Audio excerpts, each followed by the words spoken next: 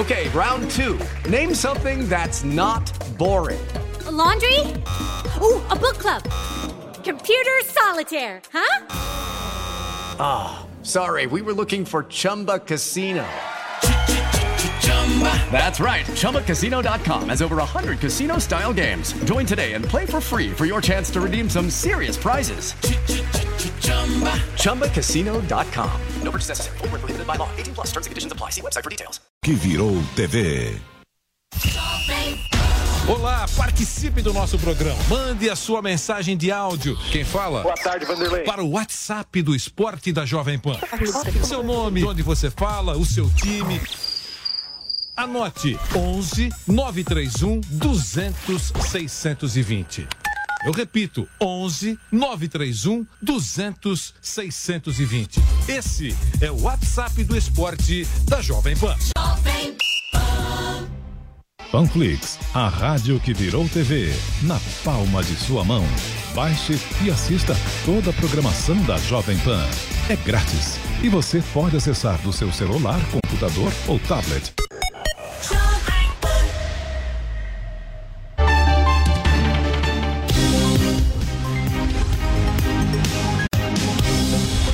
Direto ao ponto, com Augusto Nunes.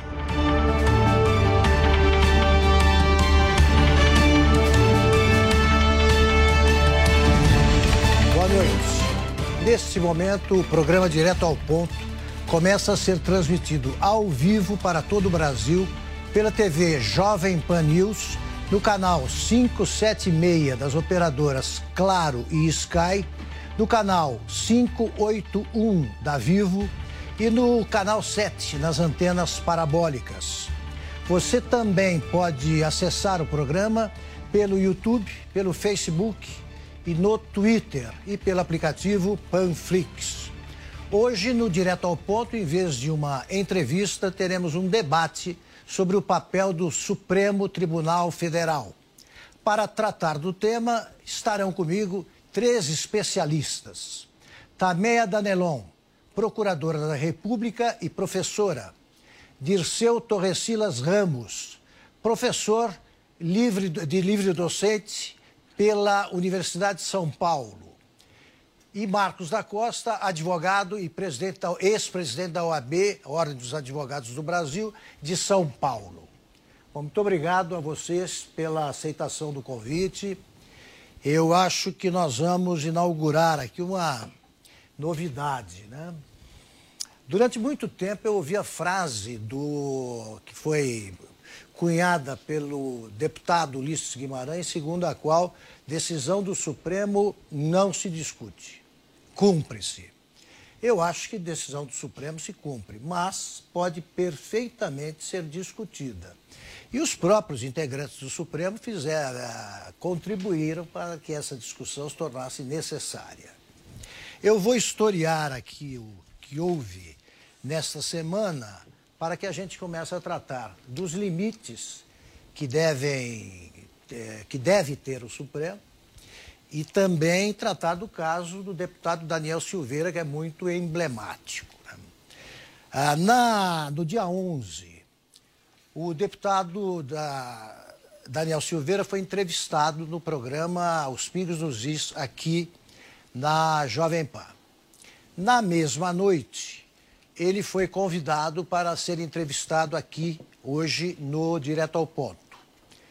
Também nessa noite, no dia 11, o ministro Alexandre de Moraes acrescentou uma terceira medida cautelar no texto da sua decisão de soltar, que isso é da decisão que aprovou a soltura do deputado. E, segundo essa medida cautelar, o deputado não poderia dar entrevistas também pela televisão. O ministro alegou que a entrevista que ele concedeu, o deputado concedeu ao Pingos nos Is, foi retransmitida por redes sociais e uma das medidas cautelares, uma das duas, proibia a exibição de qualquer declaração do deputado por redes sociais. Em seguida, nós convidamos para explicar essa decisão o próprio ministro Alexandre de Moraes. Ele pediu que fosse confirmado o convite, o que fizemos, mas ele alegou problemas de agenda. Então, os juristas que discutiriam conosco essa questão estão hoje aqui para que nós compreendamos que limites são impostos ao Supremo pela Constituição e pela legislação, né? Pelo restante da legislação. Eu começo perguntando a Tameia se tem amparo legal a proibição que impede um deputado no exercício do cargo de conceder entrevistas.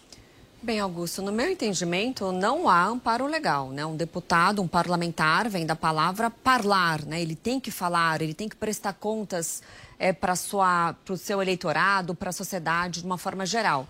Então, eventual medida cautelar ou eventual decisão que proíba que a pessoa utilize as redes sociais, que a pessoa fale com os seus eleitores ou com quem quer que seja, não me parece muito democrático, né? Porque a própria Constituição da República, ela prevê no artigo 5º a liberdade de expressão, a liberdade da manifestação do pensamento.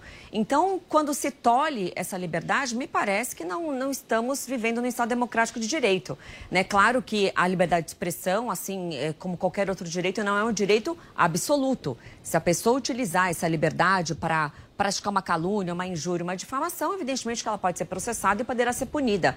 Agora, impedir que a pessoa venha a utilizar uma rede social, venha a se comunicar com qualquer pessoa que seja, aí me parece que seria uma censura prévia, o que é plenamente condenado pela própria Constituição.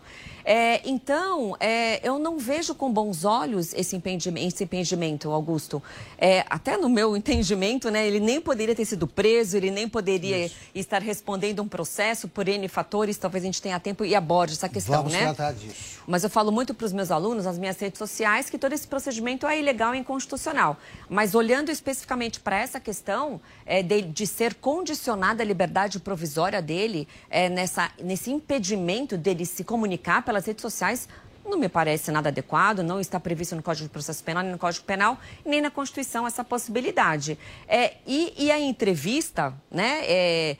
A pessoa, o réu que responde um processo, apenas se ele estiver preso, aí sim ele está com a sua liberdade cerceada legalmente, né, juridicamente falando. Então, nestes casos, poderia haver essa possibilidade de pedir uma autorização para o juiz da causa para saber se o juiz autoriza ou não a entrevista. Agora, ele não está preso, ele está livre, com liberdade provisória. Foi aplicada algumas medidas cautelares. Então, não tem por que ele pedir autorização e nem mesmo ser negado essa possibilidade dele comparecer na imprensa, que é a imprensa livre, e falar, trazer os motivos dele, trazer os entendimentos dele. Então, no meu entendimento, não seria uma medida legal ou constitucional. Aliás, antes de passar a palavra ao Dirceu, eu preciso explicar que faltou uma informação aqui no histórico que eu fiz. Na segunda-feira, o deputado entrou com um recurso, apresentou um recurso, né, pelo seu advogado, pedindo a permissão para comparecer ao programa e conceder a entrevista,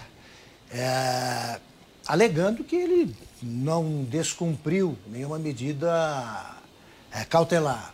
Mas até agora não houve resposta da parte do ministro Alexandre de Moraes. Dirceu, eu queria te ouvir sobre isso.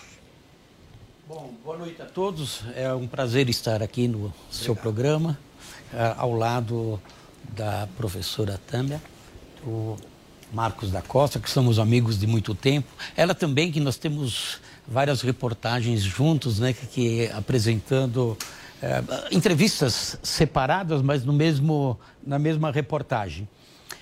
Eu estou de acordo com o que ela disse e eu gostaria de acrescentar mais alguma coisa. Nós verificamos aí que a liberdade de expressão do artigo 5º que ela citou, o artigo 220 também da nossa Constituição, a liberdade de comunicação, o direito de informar, de ser informado, já está previsto na Constituição e no próprio texto do artigo 5º, nos seus incisos, inciso 4º, 5º, 9º, 10º, 14º, ali protege a intimidade, dá a liberdade de expressão e ainda mais, já tem as punições que devem, punições com relação a danos morais, a danos materiais e também se for uma injúria, se realmente for uma injúria, uma difamação, uma calúnia, isso deve ser... quem praticou vai responder por isso. Mas não pode ser condenado à pena de prisão, não é isso? Não, nós temos algo mais, é isso que eu gostaria de acrescentar. Tá perfeito. Porque além desse direito, essa liberdade de expressão, de comunicação, que está em todas as declarações de direito, duas de 1948, de 1789 da França, e... além de toda essa liberdade já sacramentada na legislação nacional e internacional, o deputado ele tem imunidades. Além disso, ele é imune. Ele não deveria nem estar preso, nem responder processo. Então, o artigo 53 ali diz que ele não pode ser preso, salvo em prisão em flagrante por crime inafiançável, e não houve esse crime em flagrante. Daqui a pouco vão prender o Montesquieu, se nós lemos o livro dele, quer dizer, não pode ser isso acontecer, mas ele estaria sujeito, porque seria um flagrante permanente, porque se é permanente porque está num vídeo, é permanente porque está num livro. Né? Então, Montesquieu já fazia uma crítica quando ele justificava a separação de poderes, que ele dizia que o poder de julgar não poderia estar ligado ao poder legislativo nem ao executivo. Nós não teríamos a liberdade. Se estivesse ligado ao poder legislativo, o juiz ele teria um poder de arbítrio. Ele seria um legislador. Se estivesse ligado ao poder executivo, ele teria a força de um opressor. Então, veja, essa é uma crítica dura que justifica a separação dos poderes. Essa imunidade que eu estava falando até há pouco, ela é interessante. O artigo 53, então, diz que só nesses casos, nessas exceções, que ele poderia ser preso. Mesmo assim, seria enviado o processo para a casa a qual ele pertence, deputado ou senador, e a casa que vai decidir sobre a prisão. E sobre a perda do mandato, a mesma coisa, mesmo que tenha uma decisão transitada em julgado. É a casa a qual ele pertence que vai decidir. É interessante conhecer a história, a evolução desse instituto, que é para proteger o parlamentar e evitar uma perseguição. Seria para crimes de menor significância, mas acabam utilizando até para crimes maiores esse benefício para o deputado. Então, ele não cometeu o crime, ele está protegido pela imunidade e, como nós já estávamos falando antes, eu fiz um estudo dessas imunidades desde a Constituinte da Mandioca de 1823, que foi dissolvida por Dom Pedro I, passei pelo ato adicional de 1841, fui para a Constituição de 1891, a emenda de 1926, a Constituição de 1934, de 1937, a polaca, da ditadura, que parece que essas medidas se ajustam muito à Constituição de 37. A Constituição de 1946, a de 67, com a emenda número 1, e a Constituição de 1988, de 5 de outubro de 1988, que é a atual. Então, nós verificamos ali que o poder constituinte originário, quando ele quer determinar se vai fazer alguma ressalva, como algumas delas têm ressalva, olha, salvo os crimes contra a honra. Quando ela não quer, tira essa ressalva. Então, os crimes contra a honra, injúria, difamação, calúnia, a Constituição de 60 fala até no texto original, falava até do crime contra a Lei de Segurança Nacional. Então, isso era expresso na Constituição, quando se pretendia. O Poder Constituinte estudou, havia uma alternativa, ora incluía algumas exceções, ora não incluía as exceções. Então, para nós não esticarmos muito, porque a atual Constituição ela foi bem clara. Evidentemente, depois de um regime um pouco mais duro, então aquele anseio por liberdades, ela dizia que os deputados e senadores, eles eram invioláveis, na verdade são irresponsáveis, né? Irresponsáveis por opinião, palavras, votos e votos. E parece que havia alguma dúvida. Ele não falava sobre exceção, não falava se era no exercício do mandato, como outros falavam, ou se era no exercício das funções do mandato que ele tinha essa imunidade. Não era clara, deixava dúvida. Mas a emenda constitucional de número 35 de 2001 esclareceu.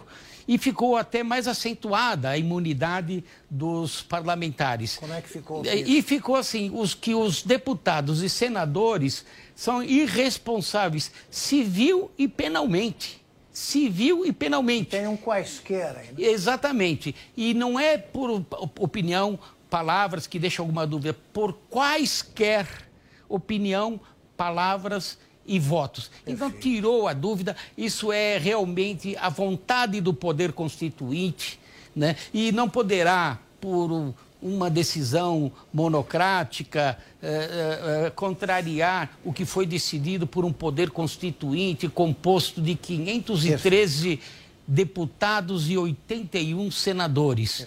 Então, será que todos estão errados? Então, é a vontade do poder constituinte, é a vontade do legislador constituinte e tem que ser respeitado. As decisões do Supremo nós temos que respeitar, mas não temos necessariamente que concordar. Perfeito. Então, no caso aí, é o poder judiciário que tem que respeitar a decisão do poder constituinte originário. Marcos, eu queria que, antes de você comentar essa questão, explica o que é decisão monocrática, para quem nos acompanha e não sabe exatamente o que é.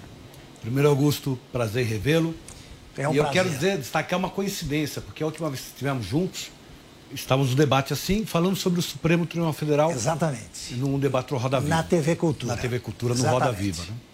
Né? O que mostra que, parabéns, né? Essa preocupação sua no debater o poder judiciário através do seu órgão máximo, que é o Supremo Tribunal Federal. É fundamental esse debate. Perfeito.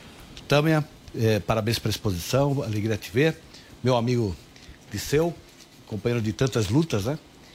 E, Augusto, nós somos defensores das liberdades, né? A Constituição brasileira de 88, uma Constituição que tem como a sua principal base e fundamento a liberdade, né? Então, quando há decisões que cerceiam essa liberdade, como regra, causam muita preocupação. E quando diz respeito a um parlamentar, essa preocupação ganha uma amplitude muito maior. Eu lembro que, comparando com o regime militar, né, o AI-5 nasce numa manifestação de um deputado que o governo tentou processar, pedindo autorização para a Câmara, e a Câmara negou a autorização. Então, trago também essa questão, que é até que ponto a Câmara Federal, né, não está também silente em relação a um outro poder processando seu componente, o componente do poder legislativo, sem manifestação por parte da Câmara, que é um poder da mesma natureza do Poder Judiciário. São poderes harmônicos, como o Poder Executivo também.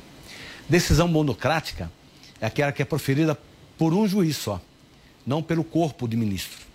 E isso tem acontecido aqui no Brasil, no Supremo Tribunal Federal, com muita constância. As matérias, ao invés de serem discutidas pelo colegiado, ou seja, pelo plenário do Supremo Tribunal Federal, elas hoje, em grande parte, são decididas por um único magistrado. E concentra-se nessa decisão, nesse magistrado, um poder imenso. Porque ele fala em nome da corte. A principal corte do país é aquela que é guardiã da Constituição. Então, quando um ministro sozinho despacha, e isso, insisto, tem sido muito comum, ele acaba fazendo com que o plenário não possa manifestar-se naquele primeiro momento. Vai se manifestar em grau de recurso. Mas o poder judiciário fica concentrado na mão de uma única pessoa, que é muito temerário para qualquer regime democrático. Perfeito. Tamé, Um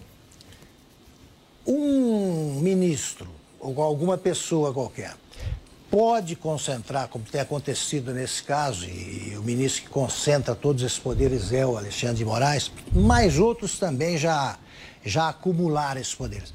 Você pode desempenhar num processo qualquer o papel de você é o réu, o acusador, julga, e julga inclusive os recursos. Os recursos são encaminhados. Isso já aconteceu, pode acontecer. Você conhece algum caso parecido? Olha, não conheço, Augusto. Eu sou procuradora há 22 anos. Antes eu advoguei por mais 1 ano e meio. Eu nunca vi nada nesse sentido, né? Isso não pode acontecer. Nós temos o chamado sistema acusatório, que é o que vigora no país, né, no Brasil. O que é o sistema acusatório? É um sistema onde as funções de processar alguém, defender e julgar, elas são separadas em órgãos distintos, tá? Então, quem que vai processar alguém no âmbito criminal? O Ministério Público, que também pode investigar juntamente com a polícia. Quem vai defender o réu? O advogado ou um defensor público, caso ele não tenha condições financeiras. Quem que vai julgar? O juiz. Então, esse nosso sistema jurídico já impede, que o mesmo órgão concentre 2 ou mais funções. Então, o promotor, ele não pode defender o réu e nem julgar. Assim como o advogado não pode acusar e nem julgar. E o juiz também não pode nem acusar e nem defender. E esse inquérito das fake news, né, que foi apelidado de inquérito do fim do mundo, pelo próprio ministro Marco Aurélio, ele traz essa figura do juiz que é investigador, vítima e julgador. Então, esse é a primeira inconstitucionalidade desse inquérito das fake news, né? E, além disso, e voltando para o caso do Daniel Silveira, né? Quando o professor mencionou o artigo 53 da Constituição Federal, que assegura a imunidade parlamentar, esse é um primeiro ponto, né? Que ele não poderia ter sido preso, não poderia estar respondendo esse processo por conta da imunidade parlamentar. E, segundo, a Constituição Federal diz que parlamentares, senadores e deputados só podem ser presos por crimes em flagrante delito e desde que inafiançável. Agora, veja, a princípio, qual crime ele cometeu? Foi um crime contra a honra, né? Uma injúria, uma calúnia, um crime de ameaça. No meu entendimento, não configura crimes previstos na Lei de Segurança Nacional, porque só é configurado quando a pessoa faz algo, tem um ato para, por exemplo, impedir que uma instituição funcione. Agora, a palavra não vai impedir que uma instituição funcione. Então, no meu entendimento, seria eventual crime contra a honra. Os crimes contra a honra, quando eles são praticados, eles já se consumam. Eles já estão perfeitos e acabados. Em direito penal, a gente fala que a consumação não continua no tempo. Então, se uma consumação não se protrai no tempo, não permanece no tempo sendo praticado o crime, não está em flagrante delito. Então, evidentemente, que o fato de estar o vídeo nas redes sociais, isso jamais vai tornar um crime em flagrante delito.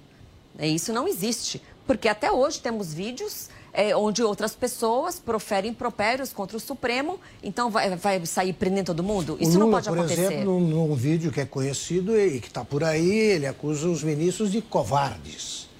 Né? Poderia configurar seria uma injúria. Nessa seria uma injúria. Né? Então, por exemplo, quando que o crime é considerado permanente? Um exemplo clássico é o crime de sequestro, cárcere privado. Então, quando há o sequestro de alguém, enquanto a vítima estiver sequestrada, enquanto a vítima estiver em cárcere privado, aí sim, todos os dias o sequestrador está em flagrante. Perfeito. Ficou claro? Perfeito. Aí sim ele pode ser preso em flagrante. Aí não havia nenhum flagrante. O fato do vídeo estar nas redes sociais não altera a essência de um crime contra a honra para um crime permanente. E o segundo ponto, além do crime estar sendo em flagrante, também tinha que ser um crime inafiançável, ou seja, uma infração que não cabe fiança. Dá um exemplo de crime inafiançável. Bem, a Constituição prevê que a ação de grupos armados é um crime inafiançável, então a pessoa não pode pagar fiança. E outros crimes também são inafiançáveis quando, por exemplo, estão presentes os requisitos da prisão preventiva. Então, uma pessoa que pratica um homicídio, que é um crime grave, tem risco de fuga, aí caberia a prisão preventiva dessa pessoa. Quando cabe a prisão preventiva, não caberia o pagamento de uma fiança, tá? Então, a princípio, entendeu-se, né? O ministro Alexandre de Moraes entendeu que ele estava em flagrante de delito de um crime inafiançável, que não cabe fiança. Mas não foi arbitrada a fiança, prédio de 100 mil? Foi. Então, mudou a natureza? Então, a princípio, era um crime inafiançável, se tornou afiançável, né? Então, tem muitas irregularidades que não são sustentadas pelo processo penal, né? Eu acho que o problema da Corte, da nossa Suprema Corte, Augusto, advém da própria Constituição. Porque a nossa Constituição atribui competências criminais para o Supremo. Atribui? Sim. Está previsto lá que, por exemplo, nos casos de foro privilegiado... Ah, sim. Vai ser julgado, vai ter um processo criminal perante o Supremo, né? Deputados federais, senadores. A própria Constituição também menciona que o Supremo poderá apreciar habeas corpus criminais. Então, um processo qualquer de furto, de homicídio, pode chegar no Supremo e o Supremo se manifesta. Aí que está o primeiro problema. Uma Suprema Corte tem que ser uma corte com competências estritamente constitucionais. E o Brasil é o único país do mundo que a nossa Suprema Corte atua em casos criminais, tá? Já que atua em casos criminais, seria importante que nós tivéssemos penalistas, criminalistas no Supremo, para que não haja constitucionalistas. Para que não ocorra essas infrações ao Código Penal e ao Código de Processo Penal. Perfeito. Eu queria perguntar para o Marcos, depois eu passo ao Dirceu, o seguinte, o que é, por exemplo, crime contra a democracia? Existe, está capitulado em algum texto legal, algum código ou não? Nós temos a Lei de Segurança Nacional, né? Que agora o Congresso Nacional acaba discutindo numa nova formatação. Isso. Numa nova legislação, uma legislação de conteúdo penal também, né? Então há a capitulação, há a tipificação do crime, né? E são crimes que, de fato, protegem, tem como o bem maior para ser protegido a própria democracia, o regime que nós escolhemos viver. Então existe esse tipo penal. Mas também falou algo que me permita só ressaltar isso. Essa formatação da competência do Supremo na Constituição de 88. Né? Isso precisa ser debatido e, infelizmente, ao longo do tempo, por emendas constitucionais, o que nós vimos foi uma ampliação. E quando nós deveríamos realmente discutir uma Corte Constitucional. Não é possível o ministro com 10 mil processos, julgando 5, 6 mil processos por ano, o ministro da Suprema Corte. Nós estamos discutindo um ponto que é muito importante, mas nós temos outras tantas questões do Supremo Tribunal que estão aguardando julgamento, que são também muito relevantes para o país, inclusive questões de natureza social, questões de natureza econômica, e que acabam não tendo sequência porque temas como esse, de natureza penal, ocupam o espaço da pauta da Suprema Corte, da nossa Suprema Corte. O Supremo deixou de tratar apenas de questões constitucionais. Há muito tempo. Há muito tempo. Né? E por culpa do Congresso. O Congresso foi ampliando a competência do Supremo. Então, nós temos que parar para pensar sobre isso. Não só em nível constitucional, mas na própria estrutura do Supremo. A Lei Orgânica da Magistratura data de 1979, portanto anterior à Constituição de 88. Tá. E a Constituição de 88 reserva para o Supremo Tribunal Federal o início do processo legislativo sobre temas da sua estrutura. Então, com isso, há mais de 30 anos a Constituição de 88, 33 anos, o Congresso não pode discutir a estrutura do Poder Judiciário, porque o Supremo Tribunal Federal, que critica muitas vezes o Congresso por não legislar sobre determinados temas, através do mandado de injunção, inclusive, obriga o Congresso, dá prazo para o Congresso legislar, e talvez o único tema que seja de obrigação dele dar início ao processo legislativo, há 33 anos ele não começa esse processo, não encaminha ao Congresso Nacional o projeto da nova lei da magistratura, Lei Orgânica da Magistratura. Veja só, 33 anos. Tem a ver alguma coisa com Constituição? Aquele julgamento que decidiu que o campeão brasileiro de futebol de 88 era o Sport e não o Flamengo? Decisão ignorada pela torcida do Flamengo, evidentemente. Apesar quase 30 anos depois, né? Exato. Apesar de isso aí tem alguma coisa. Como é que é isso? Qual é o vínculo disso com a Constituição? Nenhum, né? Apesar de ser um tema relevante, porque envolvia o meu time, o São Paulo, claro, ficar com a taça ou não, não há né? dúvida. Mas Mas, de fato, é isso. Não tem sentido. Augusto, é isso. Nós temos muitas discussões que chegam ao Supremo que não mereceriam chegar à Suprema Corte. Houve, até a Constituição, até 67, 69, o Supremo tinha uma característica. Ele nunca foi uma corte constitucional propriamente dita. Mas ele tinha uma competência mais restrita, né? E haviam travas nos processos para chegar ao Supremo. A Constituição de 88 alterou toda a estrutura do Poder Judiciário. Então, ela criou o STJ, o Superior Tribunal de Justiça. Não existia uma corte para tratar da análise da legalidade, do padrão, vamos dizer assim, dos julgamentos dos tribunais estaduais, padronizar numa única corte, que é o Superior Tribunal de Justiça. Quando ele cria o Superior Tribunal de Justiça, ele transforma a Justiça Federal, que é aquela que é responsável pelos julgamentos de interesse da União, era a primeira instância nos estados. E tinham um grau de recurso, que era o Tribunal Federal de Recurso, Tribunal Federal de Recurso, em Brasília. Então, os processos de interesse da União, quando eu ia recorrer, eu recorria para Brasília, que fez a Constituição. Ela pegou o Tribunal Federal de Recurso, que era só da União, e transformou numa corte revisional de todos os tribunais do país, no Superior Tribunal de Justiça. Criou uma instância a mais. Criou os tribunais regionais federais, que não existiam. Então, São Paulo, por exemplo, São Paulo e Mato Grosso do Sul tem um tribunal, e foi criado agora um tribunal no Paraná, que não é instalado ainda, que pega Mato Grosso do Sul. Nós vamos ter um tribunal só para São Paulo. Isso tudo desestruturou o Poder Judiciário. Então, hoje, os tribunais estaduais são cortes de passagem, não tem mais a força que tinha antes, um Tribunal de Justiça, qualquer estado, inclusive de São Paulo, onde ele julgava e praticamente acabava a matéria. E do Tribunal de Justiça, ou o Tribunal Regional, o Tribunal Federal de Recursos, é que ia para o Supremo.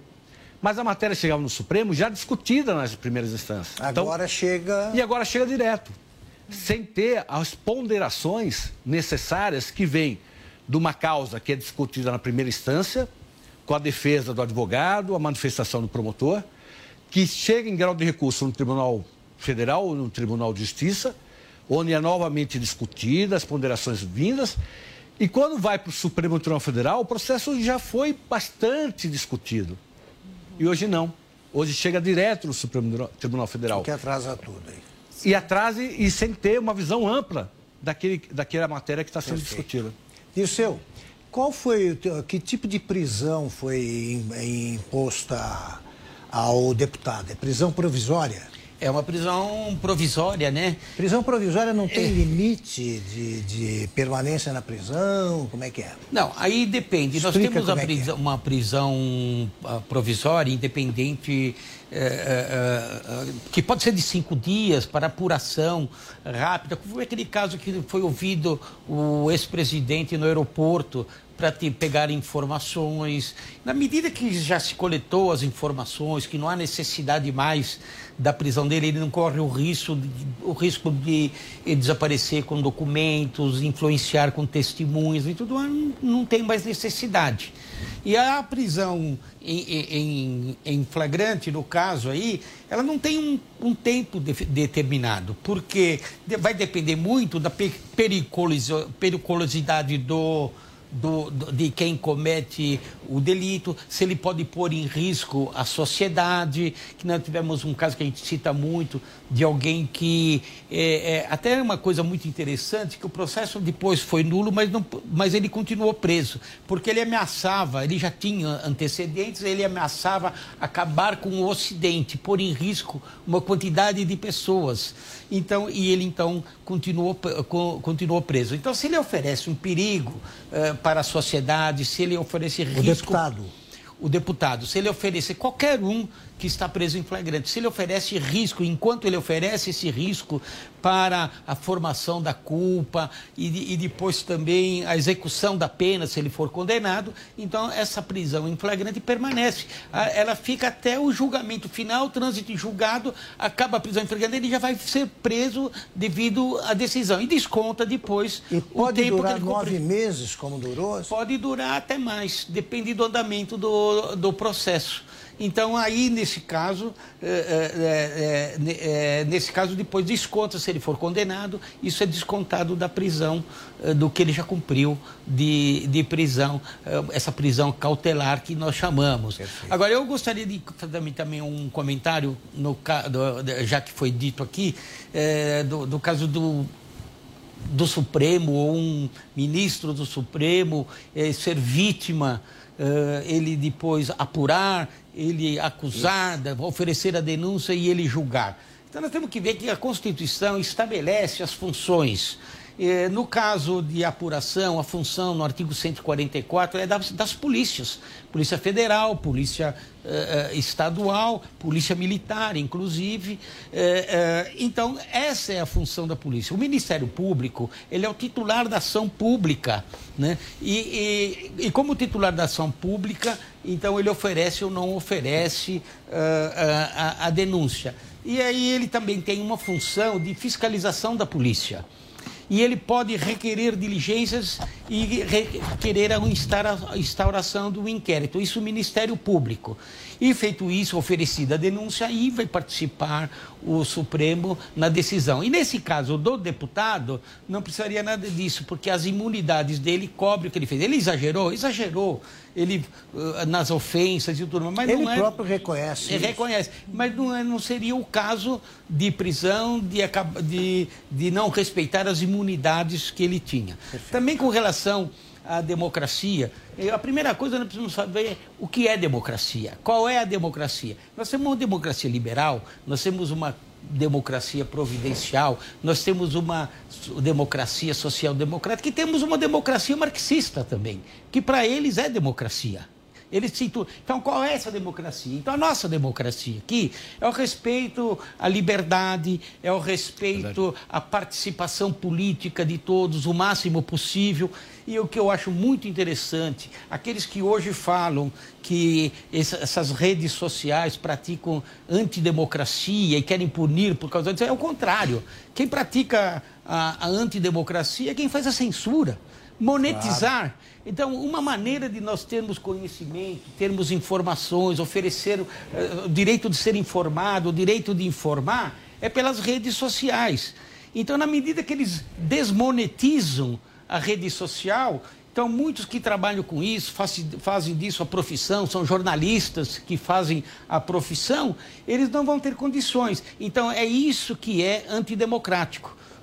Então, eles invertem a nomenclatura, invertem a designação. Então, isso é que tem que ficar claro e nós temos que mostrar e debater isso. Perfeito. Né?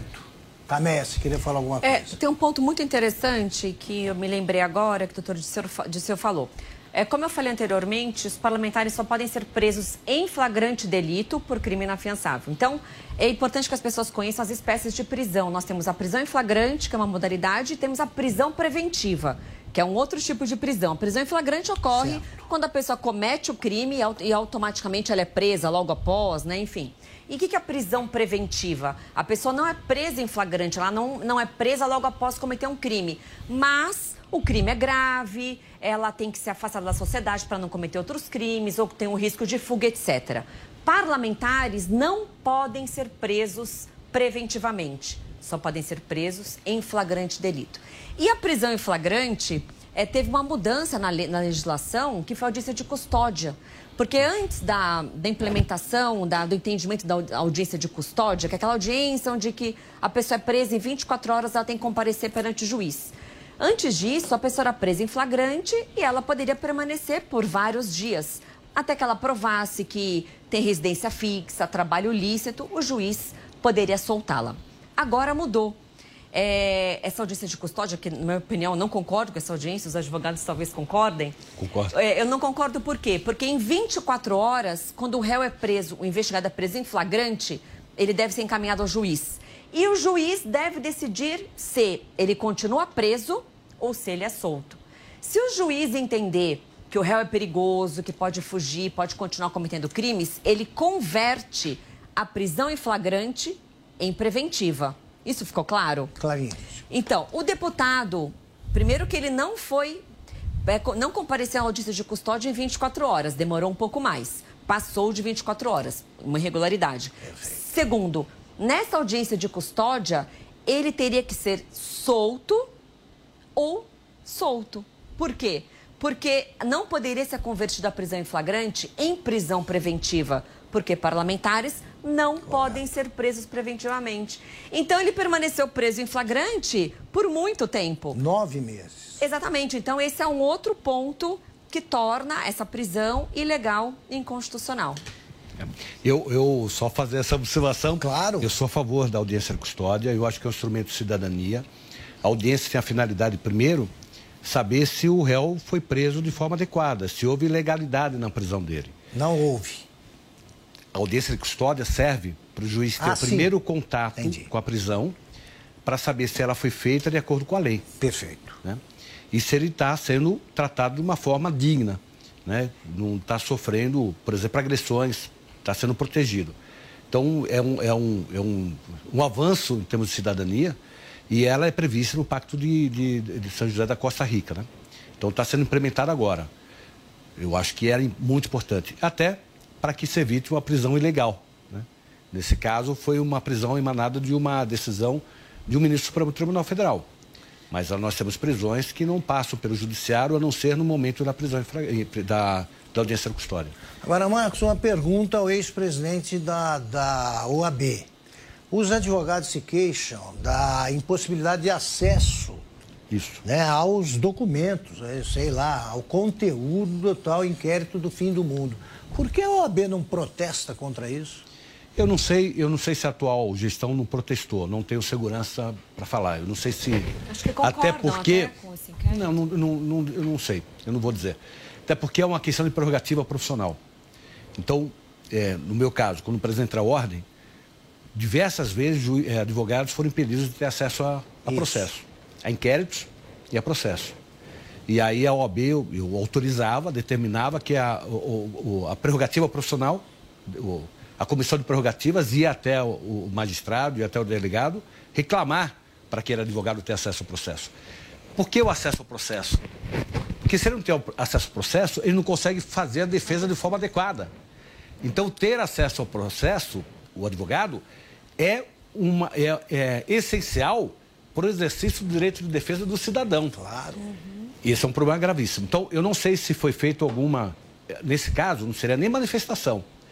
Nesse caso, seria colocar as prerrogativas para, inclusive, entrar com medida judicial para fazer com que aquele advogado que atua no processo tenha observado o direito dele de acessar aqueles autos. E fazendo isso, o STF descumpre uma súmula vinculante do STF. O que é súmula vinculante? É como se fosse uma regra, como se fosse uma norma. É que a súmula 14 do STF... Que determina como se deve agir nos todos os outros semelhantes. juízes, né? E a súmula 14 diz o seguinte, que ninguém pode impedir o acesso do advogado, do investigado, do réu à investigação criminal. Então, veja, o próprio Supremo que editou essa súmula, que editou essa regra, está descumprindo a própria súmula. Porque diversos investigados relataram que não tiveram acesso ao inquérito das fake news. E quando tiveram, alguns meses depois, não foi um acesso integral. Foi apenas alguns apensos, alguns anexos. Então, como salientou o doutor Marcos da Costa, isso viola o exercício da ampla defesa. E que é um princípio assegurado pelo processo penal e pela Constituição. Né? Como é que você vai definir alguém se você não sabe qual é a acusação e quais os elementos estão no processo? O interrogatório que era feito antigamente no começo. Ele era interrogado, que é um instrumento que podia servir para a defesa, sem saber daquilo que ele estava sendo acusado. É no final. É no final. Agora, Dirceu, o que são medidas cautelares e são legais essas impostas ao deputado? Não, eu acho que no caso do deputado, devido à imunidade que eles têm, então ele não deveria, ele não pode nem ser preso, depende da Câmara a qual ele pertence, se ele for mesmo em flagrante de crime inafiançável, e a Câmara a qual ele pertence pode sustar o processo a qualquer momento, e depois, mesmo que ele for condenado com a prisão, já com a decisão transitada em julgado, vai depender da Câmara se ele perde ou não o seu mandato. Então, essas prisões cautelares, elas são válidas. Em quais casos costumam ser aplicadas? Olha, isso vai depender de cada caso. Se é um caso que é um réu que não oferece perigo, resistência, é uma necessidade da prisão cautelar, que tem que chegar, como eles chegam cedo, de surpresa, antes que ele esconda material, essas coisas todas. Então, até o momento que eles já conseguirem todas as provas. À medida que conseguirem todas as provas, não há mais necessidade da prisão. Por isso que tem essa primeira mais suave de 5 dias prorrogáveis, né? Por mais temporária. Por 5 dias. E se for uma maior, até o tempo necessário para se apurar, e se ele não oferece risco e ele preenche os requisitos para uma liberdade provisória, ele tem que ser posto em liberdade. Então aí acaba essa prisão cautelar e nesse caso nem se transforma numa prisão preventiva. Mas se for uma pessoa perigosa, o passado, como ela disse, tem residência física, tem trabalho, isso é prova que ele não vai cometer novos crimes, né? Então o advogado, quando quer pedir uma liberdade provisória, ele prova que ele trabalha, que ele vive com a família, que ele tem autossustentação, que ele não vai cometer um novo delito. Bons antecedentes. Né? Vamos agora para um rápido intervalo. Voltamos já com a segunda e última parte do debate sobre o papel do Supremo Tribunal Federal. Também estamos tratando do caso do deputado Daniel Silveira, com Tameia Danelon, Dirceu Torrecilas Ramos e Marcos da Costa. Até já. Muito bom. Direto ao ponto, com Augusto Nunes. A Concreserve está... A Jovem Pan News chegou à TV e para assistir a nossa programação é muito fácil. Se você tem TV por assinatura, procure pelo canal 576 na NET, Claro TV, Sky e DirecTV Go. Pelo canal 581 na Vivo TV ou também pela Oi Play. Já na parabólica é só sintonizar o canal 7 digital. Mas se você quiser assistir na palma de sua mão, no celular ou tablet, é só baixar o Panflix na sua loja de aplicativos e assistir 24 horas no mundo todo. Jovem Pan News. A Jovem Pan Esportes volta a campo para mais um show de transmissão do Campeonato Brasileiro. E com imagens. É isso, mais uma transmissão com imagens. Com a melhor equipe esportiva do Brasil. E você acompanha todos os jogos do Atlético Paranaense na Arena da Baixada com imagens. É transmissão de TV na Jovem Pan Esportes. Ao vivo e exclusivo no Brasil no YouTube da Jovem Pan Esportes para os membros do canal. Para assistir é fácil, basta se tornar membro do canal Jovem Pan Esportes no YouTube e por apenas R$ 24,99 por mês, você assiste aos jogos com imagem no canal Jovem Pan Esportes. A notícia em tempo real. Jovem Pan News. As primeiras notícias do seu dia você encontra aqui em primeira mão. Em tempo real, noticiamos os acontecimentos do Brasil e do mundo. O jornal de maior audiência no Brasil. De segunda a sábado, 6 da manhã. E aos domingos, 9 horas. A informação não para. E a gente também não. Jornal da Manhã. Para assistir, baixe agora Panflix na sua loja de aplicativos. É grátis. Direto ao ponto, com Augusto Nunes. Estamos de volta para a segunda e última parte do debate sobre o papel do Supremo e de que participam os especialistas Tameia Danelon, Dirceu Torrecilas Ramos e Marcos da Costa.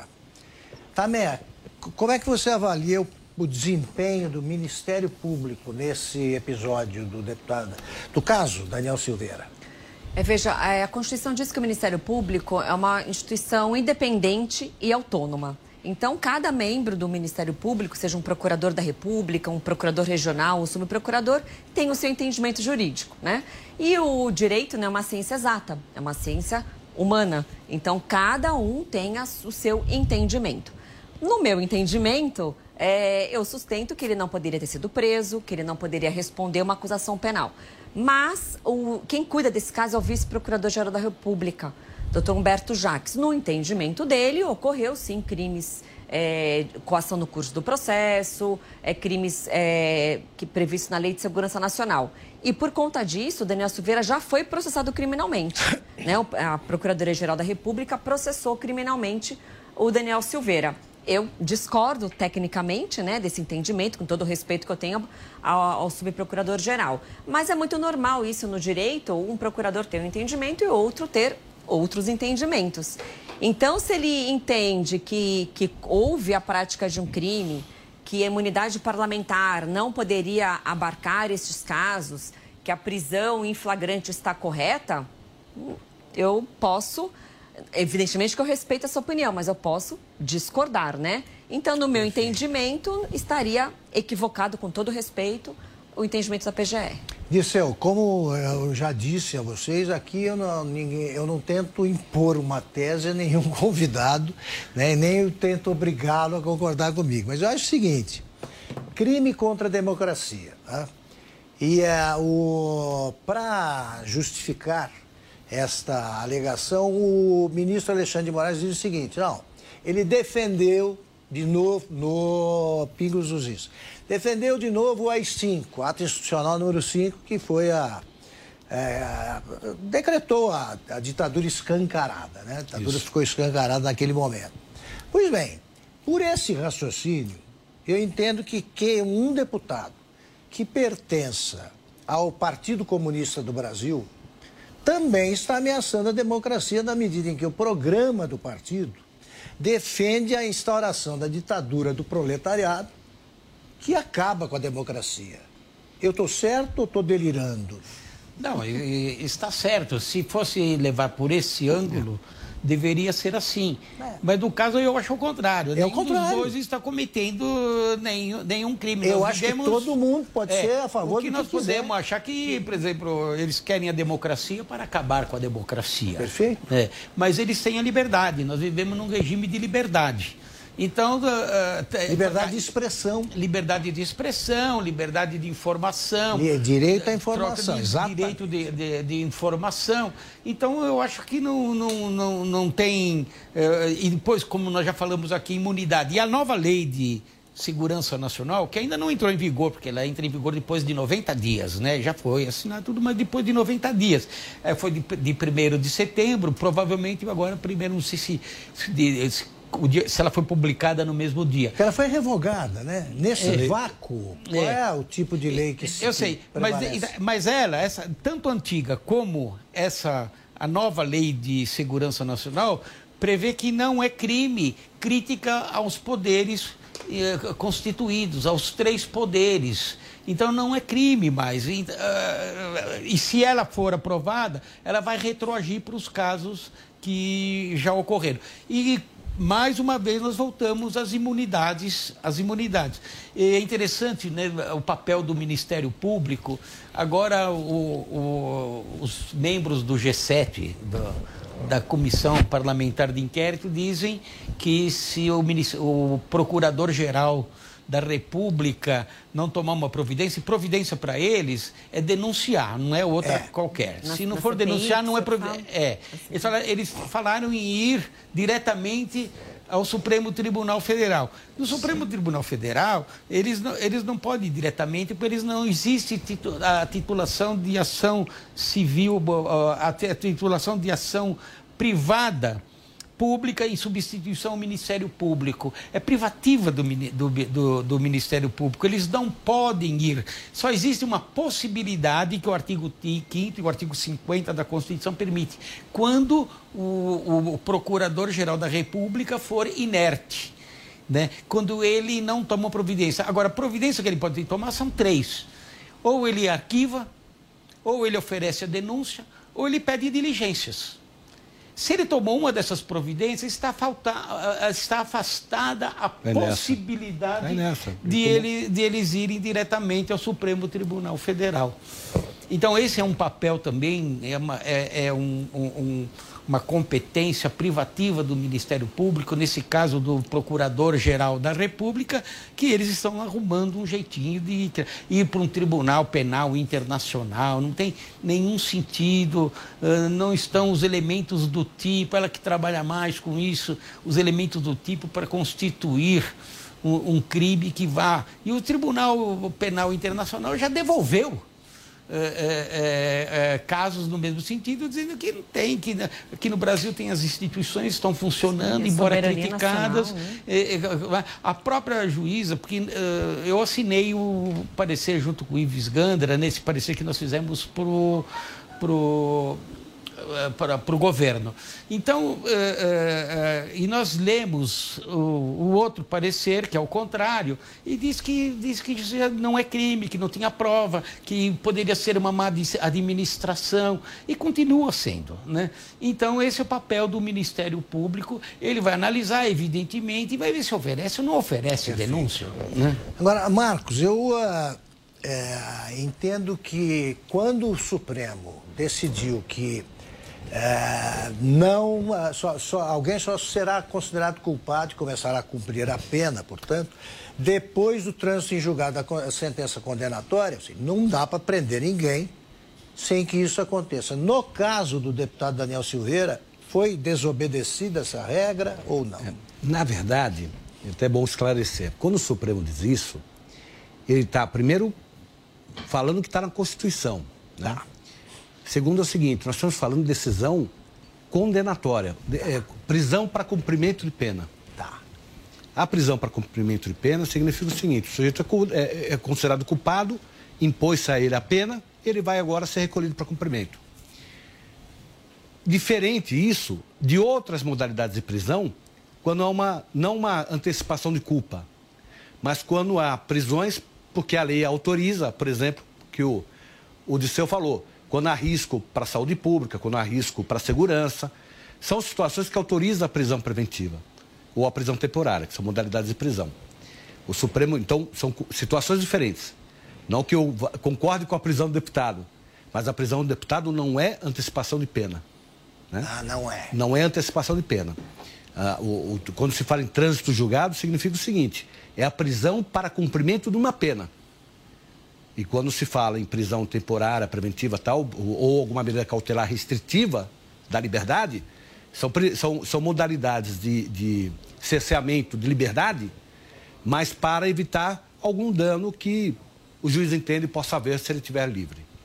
Perfeito. São situações Agora, diferentes. 9 meses aí não é brincadeira. Aí tem essa questão.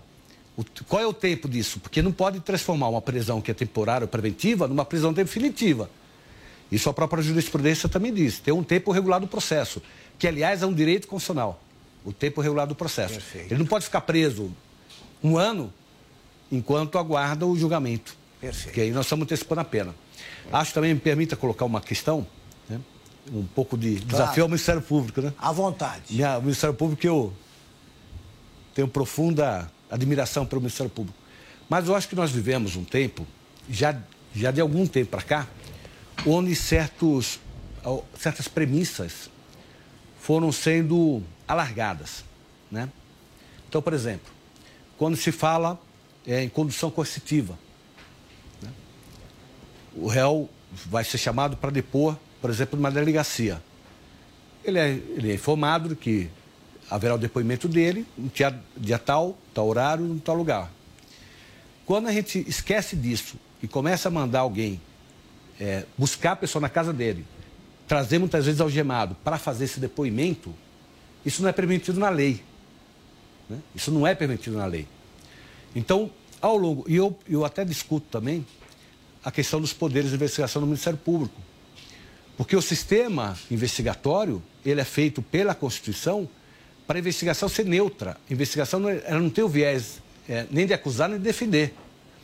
Quando a polícia faz uma investigação, ela não faz isso para servir como elemento de acusação, ela faz para apurar um fato. E o relatório que é feito ao final da investigação é um relatório neutro. O delegado não faz juízo de valor. Ele não fala assim, olha, o sujeito fez isso. Ele diz, aconteceu isso e isso... Ele faz o indiciamento, então ele faz um juízo de valor. A pedido do Ministério Público. Não, ele de ofício pode indiciar no inquérito policial. O indiciamento é o ato pelo qual ele se convence que ocorreu o crime. Mas ele não faz... Né? Sim, mas ele... quero dizer o seguinte, ele não faz a investigação para isso. E o Ministério Público também não. O Ministério Público não. Só Desculpa, concluir. Agora vai ter um debate aqui. Só concluir. Mas eu acho que é importante esse debate, porque eu acho importante esse debate, minha visão é de que nós fomos desnaturando, tirando os preceitos de certos valores. E aí todo o sistema começa a adotar certas regras que não eram regras que nós defendíamos antes. O poder do Ministério Público, para mim, é uma dessas questões. Então, o Ministério Público, por exemplo, o delegado de polícia investiga, tem lá o Código de Processo Penal que fala do inquérito policial.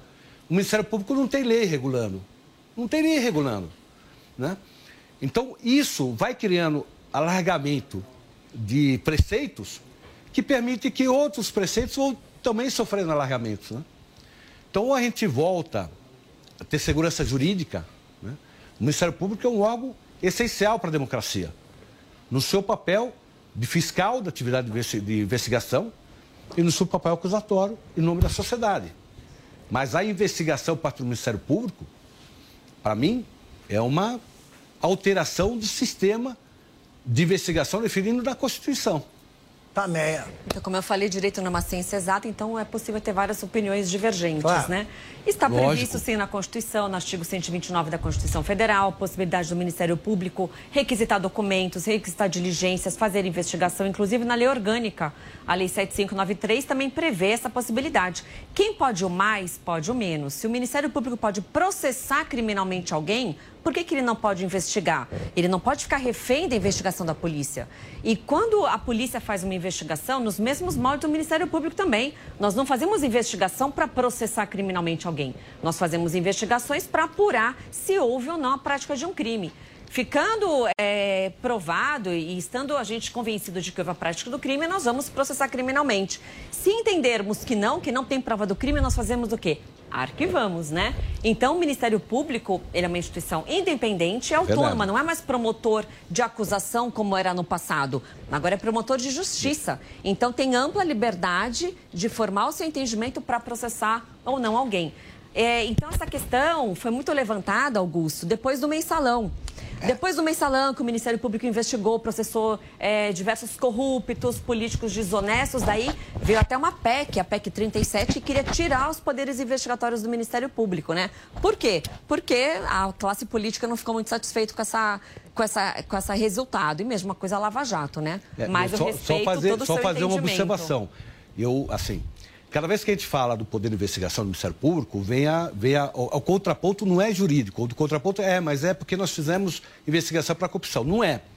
Os poderes de investigação do Estado estão definindo uma Constituição que veio de 88.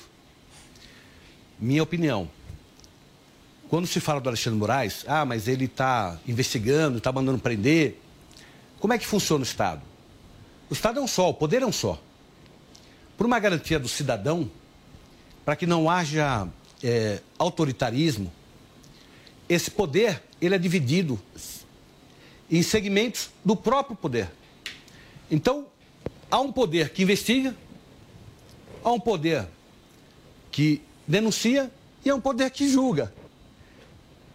Na Itália... O Alexandre de Moraes já não Sim, precisa. mas é que eu digo... Mas veja, o que eu quero dizer, exatamente isso, Augusto. Quando a gente começa a aceitar que alguém que investigue também acuse, a gente começa a pensar, não, mas a investigação é tão neutra. E se encontrar aqui uma prova que interessa a defesa, vai estar na acusação? Os autos da acusação vão incluir a prova que interessa a defesa? Eu não estou fazendo acusação. Doutor. Não, desculpe. Claro, não tem nem lei mandando fazer liberação. Mas tudo que é feito numa investigação do Ministério Público, tudo é arquivado, tudo é juntado no RIC. Mas não necessariamente está no inquérito. Não necessariamente está no inquérito. No procedimento investigatório criminal. Mas, desculpa, mas o que eu quero dizer é o seguinte. Discutir depois mas o que eu quero dizer também é o seguinte. Eu, como advogado, já vivenciei muitas situações muito difíceis com o Ministério Público.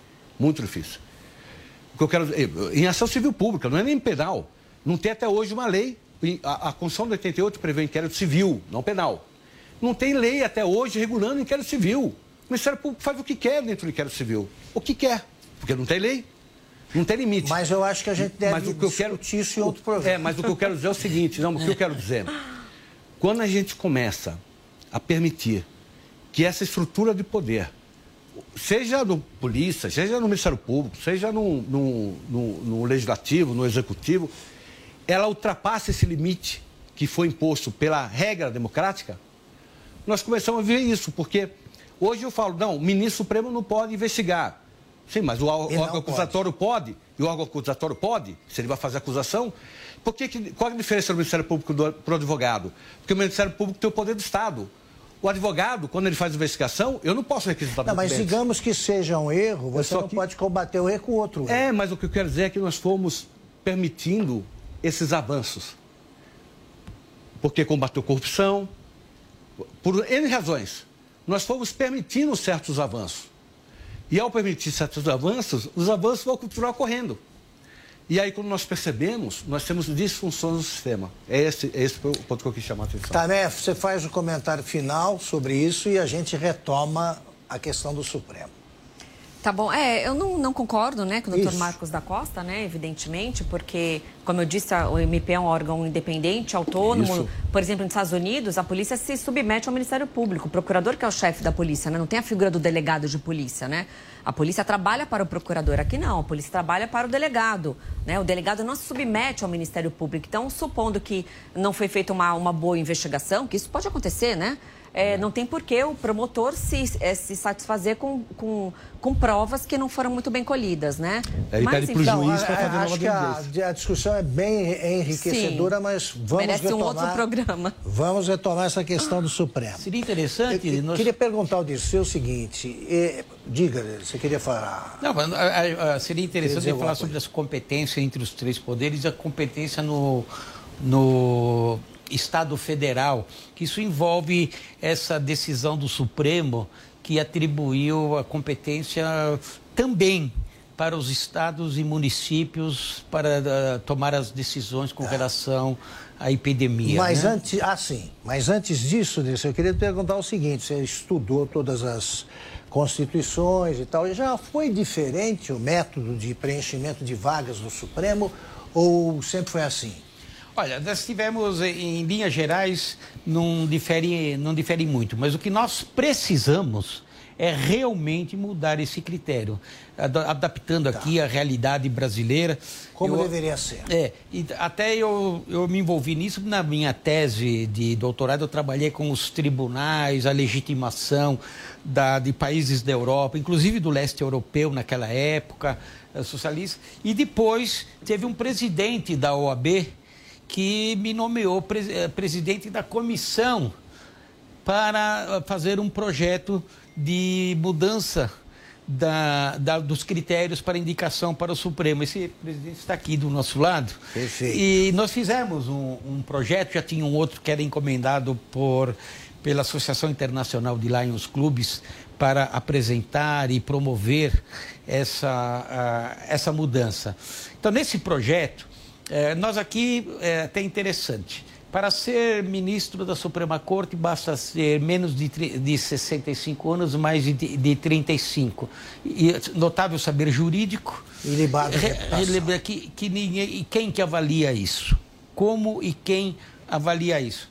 Agora, para os tribunais, para os demais tribunais superiores, exige que ele tenha sido juiz, que ele tenha 10 anos de experiência, tem uma série de requisitos, inclusive para os tribunais de justiça, o quinto, quando a OAB indica, tem uma quantidade de exigências. É estranho uma situação dessa. Eu estudando os tribunais da Europa e aqui da América, os Estados Unidos, o Brasil, e de passagem em outros tribunais, eu verifiquei que a indicação, por exemplo, na Alemanha tem que ter no mínimo de 40 anos, tem mandato de 12 anos, precisa ser professor titulado. Na Espanha, por exemplo, professor titulado. As indicações têm a participação da Justiça, tem participação dos órgãos públicos, da OAB, do Ministério Público. Então, a nossa proposta, que dentro de tudo que nós estudamos, aquilo que poderia comprometer o mínimo possível a independência do magistrado, seriam as de 7 juízes de carreira, mas sendo, por exemplo, 2 do Superior Tribunal de Justiça, 1 do Tribunal Superior do Trabalho, 1 do Superior Tribunal Militar, 2 um dos tribunais regionais federais, 2 dos desembargadores estaduais, 1 da OAB, 1 do Ministério Público, 1 indicado pelo Parlamento, alternativamente Câmara e Senado, e 1 pelo Presidente da República. Mas seriam apresentados exigindo titulação, mínimo de 40 anos, provavelmente mandato para não ficar eternamente lá, poderá ficar de 35 até 75. Falar 40, português corretamente. Falar português corretamente. Então, eu acho que com isso haveria o mínimo de comprometimento. E depois seriam indicadas listas sextupla, por exemplo, da OAB, do Ministério Público, por todos. E essa lista sextupla poderia ser reduzida a tríplice no Supremo Tribunal Federal e ir para o Executivo, um ato administrativo, fazer a nomeação. E com prazos, né? Aqui nós não temos prazo. Veja que o nosso senador lá, presidente da comissão... uma terceira regra, tem que ter a simpatia do Davi Alcolumbre. Exatamente. Então, ele não tem prazo. Aqui, para uma nomeação de acordo com o artigo 94, tem 20 dias para prestigiar e nomear. Perfeito. Então, aqui seria 20 dias para o Senado sabatinar e o presidente mais 20 dias para nomear. Também. Então, esse assunto é importante. Tem uma PEC nesse sentido, tem uma proposta de emenda constitucional que está no Congresso, que é a PEC 35/2015. E essa PEC, ela traz mudanças na Constituição para alterar a forma de escolha do ministro do STF. E eu acho que é bem interessante. Primeira coisa, ela estabelece um mandato de 10 anos para os ministros do Supremo. Então, não teriam mais essa vitaliciedade, o que eu acho interessante para ter alternância, né? Claro. Uma corte tão importante, em vários outros países tem esse mandato. Além disso, essa PEC também traz que a escolha do ministro do STF viria de uma lista tríplice, onde teria a indicação de um juiz pelo Supremo, um advogado pela OAB e um membro do Ministério Público. Então, acho que é importante que tenha outros poderes participando, outras instituições, ficaria mais democrático do que só o presidente da República fazer essa escolha. Então, acho bem interessante essa PEC. E o professor Modesto Carvalhosa, ele escreveu um livro que é uma nova Constituição do Brasil. E ele traz outros requisitos. Ele entende que o mandato deveria ser de apenas 8 anos, o que eu também concordo, acho que é mais interessante 8 anos. E no entendimento dele, ele diz que todos os membros do Supremo deveriam ser juízes de carreira. Então, juízes que vieram prestaram concurso, depois foram promovidos para o Tribunal de Justiça, STJ, que eu também acho que é importante, né, Augusto? Eu não sou contra ter membros da advocacia, membros do Ministério Público. Agora, a maioria dos membros do Supremo não são juízes de carreira. Atualmente, somente o Luiz Fux e a Rosa Weber, que era a juíza do trabalho, né? Os demais, o Cássio Nunes Marques, por exemplo, ele era desembargador do TRF, mas ele era advogado que foi indicado para o TRF. Então, acho que, no mínimo, a metade dos membros do Supremo tinham que ser juízes de carreira. Juiz de carreira, só o Luiz Fux. E momento. A Rosa Weber. Ela, mas não é não foi juíza de primeira instância que circulou por comarcas, por exemplo, não, no interior, porque eu acho uma experiência interessante. Ela era juiz do trabalho. Então, é uma experiência que não tem muita utilidade no Supremo, né? Porque é questão trabalhista, né? Pois bem, apesar dela... Eu queria ouvir o Marcos também sobre a composição do Supremo. Eu acho que está na hora a gente discutir mesmo. Né? Eu faço muita crítica. Essa discussão não pode deixar de criticar o Senado Federal. Sim. Né? Porque o Senado tem um papel importante. O Senado não tem que cumprir o seu papel. Né? Nós utilizamos o sistema americano. Nossa inspiração é o sistema americano. E no sistema americano, o Senado tem um papel importante. Né? E a sociedade também tem um papel importante. Perfeito. Eu lembro que nos debates da Hillary Clinton com o presidente americano, oh meu Deus. Obama? Não, o presidente americano, o anterior. Ah, sim. O Trump. Claro. Nos debates, a primeira pergunta que tinha nos debates era sobre a indicação que iam fazer para ministro do Supremo Tribunal Federal. Porque 9 pessoas, né? 4 de um perfil mais conservador, 4 do perfil mais liberal, e aquele que entrar ia definir para que lado penderia o Supremo Tribunal Federal. Então, nós precisamos cobrar do Senado Federal que ele, de fato, discuta as condições. Agora, eu também acho que precisa começar a pensar em prazo, eu não sei se 8 anos, porque 8 anos fica muito vinculado ao prazo de mandato do presidente, 4+4, né? Talvez um pouco mais, talvez 10 anos, né? Também não acho que juiz de carreira seja a solução. Eu acho que o mundo jurídico tem que estar espelhado. Às vezes no Brasil tem muita história, mas o juiz de carreira prestou concurso e tal. Sim, mas o promotor prestou outro concurso, o advogado não quis prestar concurso, ele quis seguir uma outra linha de profissão, né? E se destacou também.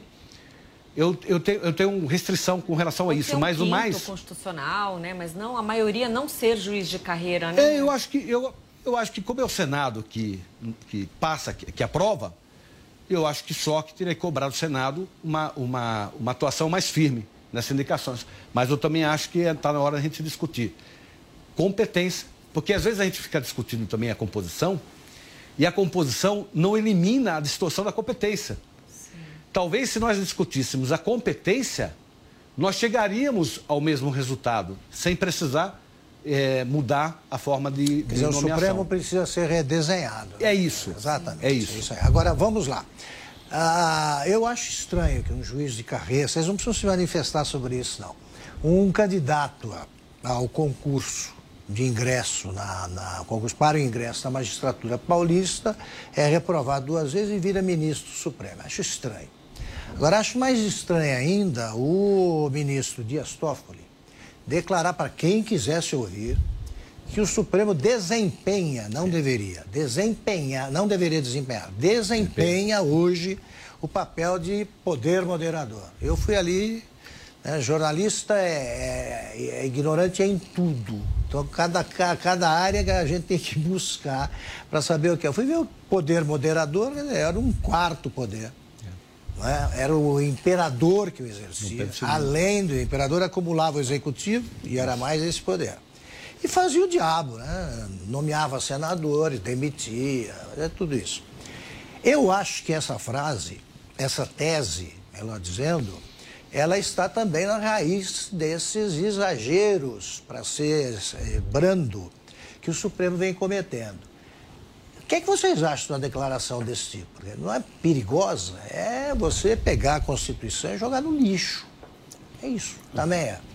Eu discordo, né? Evidentemente, nós temos apenas 3 poderes, que é o poder legislativo, executivo e judiciário. O Supremo integra o poder judiciário. É a mais alta instância? Sim, mas faz parte desse poder. E é o guardião da Constituição. O guardião da Constituição. Então, não existe poder moderador. E outra, o Supremo não é o poder mais importante. Porque os três poderes, eles são independentes e harmônicos entre si, né? Então, sou completamente contra essa afirmação. E também quando ele disse que vivemos num semipresidencialismo. Não, semipresidencialismo. Presidencialismo, né? Isso, eu acho que essa ideia dele contraria tudo que se pensa de uma democracia. Esses estudos já foram feitos e tem a calhar com a judicialização da política ou politização da justiça, um controle jurídico por órgão político. Assim como não pode, nunca deu certo, já houve essa experiência na Constituição francesa do ano 8º de 1789, na Constituição austríaca de 1920, a Constituição francesa de 1958 não deu certo. Então, um controle jurídico feito por políticos, por um órgão político, não dá certo, porque ele vê de outra maneira, ele não vê tecnicamente, ele vê de acordo com a oportunidade e conveniência, e aí ele vai para o interesse particular e não o interesse geral. Assim também, o Poder Judiciário não pode exercer um poder político, porque ele vê ele deve ver, pelo menos, né? Não está vendo, mas deve ver a questão juridicamente e não pelo lado da oportunidade e conveniência. Então, esse poder moderador, se nós pegarmos a Constituição de 1824, que tinha o poder moderador, ele tem um poder acima dos outros poderes. Ele nomeia, demite, dissolve Congresso, ele está acima de tudo. Isso não é uma tarefa que o Poder Judiciário sabe desenvolver. Ele não está preparado para isso, né? Assim como um órgão político não está preparado para julgar. Agora, nós temos que lembrar que essa separação de poderes, ela é de acordo com a preponderância, mas existe uma interpenetração de poderes, onde um poder pode exercer funções que é do outro, mas isso não é uma invasão. Harmonicamente não é uma invasão, é uma permissão. Muitos falam, é invasão de um poder no outro. Não, é uma permissão constitucional, está na Constituição. O juiz, quando vai julgar, quando tem uma lacuna, ele tem que decidir. Então, o que ele vai fazer? Ele vai legislar. Não existe a lei, não tem lacuna. Agora, ele tem limite. Eu tenho um artigo que eu escrevi no livro há 14 anos, que é Limites ao Suprapositivismo do Poder Judiciário. É quando ele exerce essas funções, os limites que ele tem, as técnicas de interpretação, a integração do direito, os princípios gerais, a equidade. Nesse caso, excepcionalmente, ele vai agir como se ele fosse o legislador. Mas nesses casos, excepcionalmente, isso não pode ser uma regra para o juiz. E no caso do poder moderador, acaba invertendo tudo e ele vai acabar sendo uma regra. E a gente sabe que, assim como ele está muito preparado tecnicamente para interpretar, comparar a legislação, a hierarquia das normas, ele não está preparado para decidir politicamente. Marcos. Eu dou uma aula aqui, é exatamente isso. Quer dizer, são poderes, está na Constituição, independentes e harmônicos, né? Não há um poder que se sobrepõe ao outro. E nem é necessário que um poder se arrogue no direito de mediar conflitos entre os outros. Porque a mediação, se fosse feita, a casa seria o Congresso Nacional, porque é a casa democrática, representantes eleitos pelo povo. Se fosse um poder para mediar, seria muito mais a natureza do Congresso Nacional, porque é a casa política, onde os conflitos convivem, né? E são resolvidos na base do diálogo, pelo menos deveriam ser, do que o Supremo. Acho que foi completamente infeliz, acho que não retrata a realidade, não retrata a realidade. E, mais uma vez, volta para a questão do Congresso Nacional. Quando a crítica, mas o ministro se tornou ministro tendo sido reprovado em concurso de magistratura, mais uma vez, a questão do Congresso Nacional, especialmente do Senado Federal. Essa discussão é feita na indicação dentro do Senado Federal. O Senado Federal aprova ou não aprova a indicação que veio pela Presidência da República. Essa batina me lembra um chá de senhoras, né? Não deveria ser assim. Não deveria ser assim. Perfeito. Agora, eu acho que, mesmo nesse caso da vaga agora do ministro Marco Aurélio, eu acho que a sociedade está acompanhando de forma mais atenta. E isso me gera uma esperança de que os nossos representantes, senadores, eles também sejam mais atentos na hora de escolher. Agora, não pode ficar 4 meses esperando. Perfeito. A vontade do presidente ter uma comissão para fazer essa análise. Eu queria, para a gente fazer a nossa rodada final, observar o seguinte: quando eu trabalhava na Veja, nos anos 70, ali nós sabíamos de cor a relação dos generais que integravam o alto comando do Exército, porque o presidente sairia daquele grupo. Então, o comandante de tropa valia mais, o general que estava num cargo burocrático tinha menos chance, então a gente ficava ali, sabia direitinho. Sabíamos também a escalação da seleção brasileira, porque era muito boa, então nós tínhamos esse duplo conhecimento. Hoje, eu vejo com algum espanto e não sabíamos os nomes dos componentes, dos integrantes do Supremo. Sim. Não sabíamos. Um ou outro, né? Apareceu um político que ia para o Supremo e desempenhava o papel de juiz. Isso. Eram bons juristas. E aí a gente conhecia um ou outro. Hoje, os jornalistas sabem, o povo brasileiro não sabe, pouquíssima gente sabe, decora aí a escalação da seleção do Tite. E sabe o nome dos 11 integrantes do que eu chamo de timão da toga, né? Sabe o nome de todos. Isso é ruim ou é bom? Tá merda. Tem um lado ruim e tem um lado bom, né? Qual que é o lado bom? O lado bom é que como o Supremo tem essa competência criminal, antes não chegavam processos criminais contra poderosos do Supremo. O primeiro, basicamente, foi o mensalão, né? Até então não chegava processos de deputados federais, de senadores da República, de ministros de Estado, com o mensalão que... E nem o Supremo punia ninguém, né? Deputados, o primeiro deputado punido foi outro dia. O primeiro que foi preso em flagrante foi Decídio de Oliveira, né? Isso aí. O primeiro, né? No âmbito da Lava Jato, né? Então, como não chegavam essas demandas importantes para o Supremo, onde os réus eram poderosos, políticos poderosos, ninguém conhecia o Supremo. Com o mensalão, que temos a figura muito importante, né, do ministro Joaquim Barbosa, que no meu entendimento foi o melhor ministro do Supremo, que aquele julgamento também durou 4 meses, né, só do mensalão, por isso que tem que tirar a competência criminal do Supremo, né, enfim. Ele ficou que tinha ocorrido em 2005. Sim, demorou muito tempo, né, o processo demorou mais de 6 anos, né, só o julgamento foram 4 meses, só de sessão de julgamento. Então, aí que eles começaram a ficar mais conhecidos, né, depois com a Lava Jato também, né, onde políticos poderosos, importantes também começaram a ser presos e tinham foro privilegiado.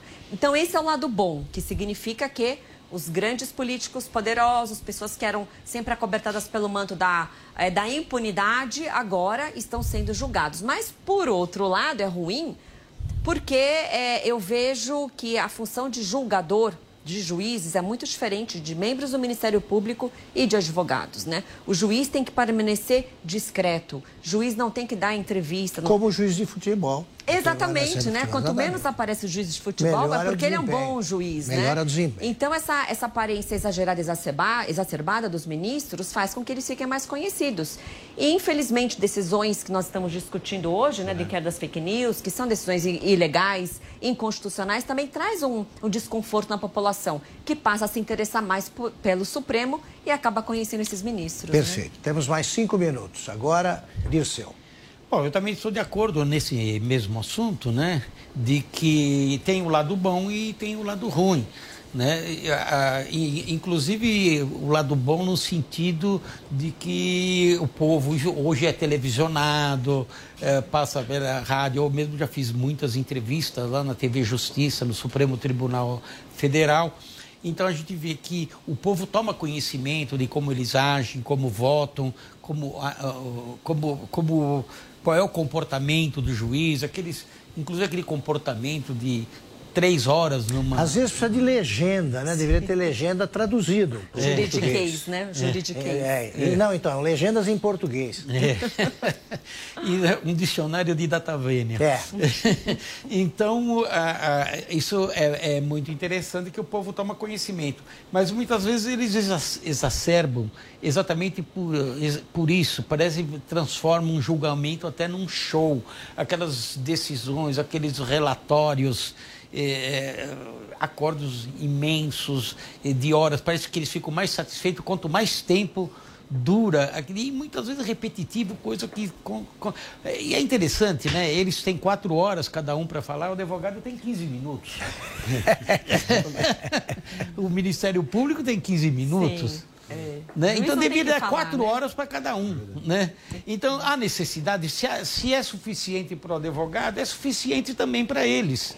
Ter uma limitação que produziriam muito mais, né? Pela rapidez, seriam mais eficientes, produzir mais no mínimo de tempo e bem feito. Marcos, com você, 3 minutos. Já foi dito. Eu assino embaixo, para não me estender. Mas é isso, eu acho que é importante para a democracia que a sociedade conheça os ministros do Supremo. Eles são poder.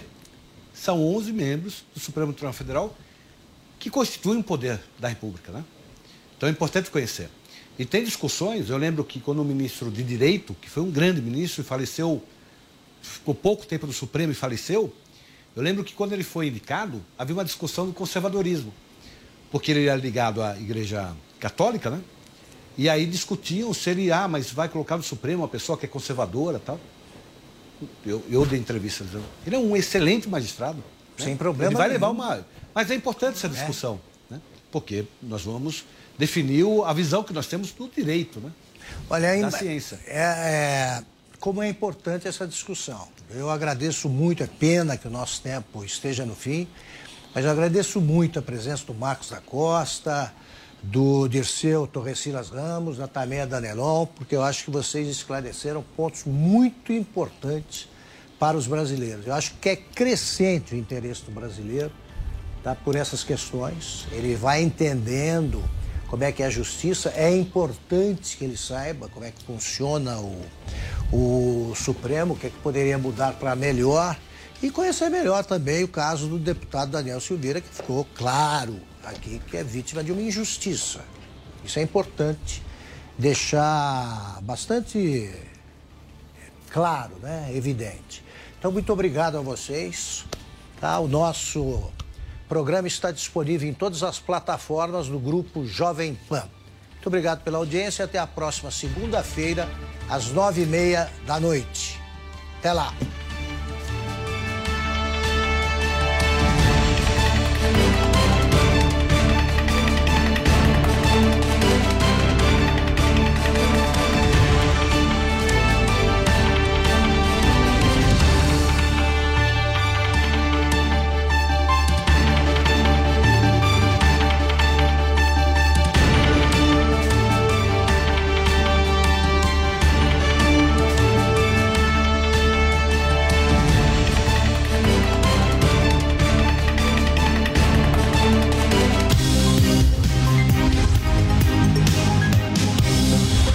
Direto ao ponto, com Augusto Nunes. A opinião dos nossos comentaristas não reflete necessariamente a opinião do Grupo Jovem Pan de Comunicação. Hello, it is Ryan, and we could all use an extra bright spot in our day, couldn't we? Just to make up for things like sitting in traffic, doing the dishes, counting your steps, you know, all the mundane stuff. That is why I'm such a big fan of Chumba Casino. Chumba Casino has all your favorite social casino-style games that you can play for free anytime, anywhere with daily bonuses. That should brighten your day a little. Actually, a lot. So sign up now at ChumbaCasino.com. That's ChumbaCasino.com. No purchase necessary. VGW Group. Void where prohibited by law. See terms and conditions. 18+.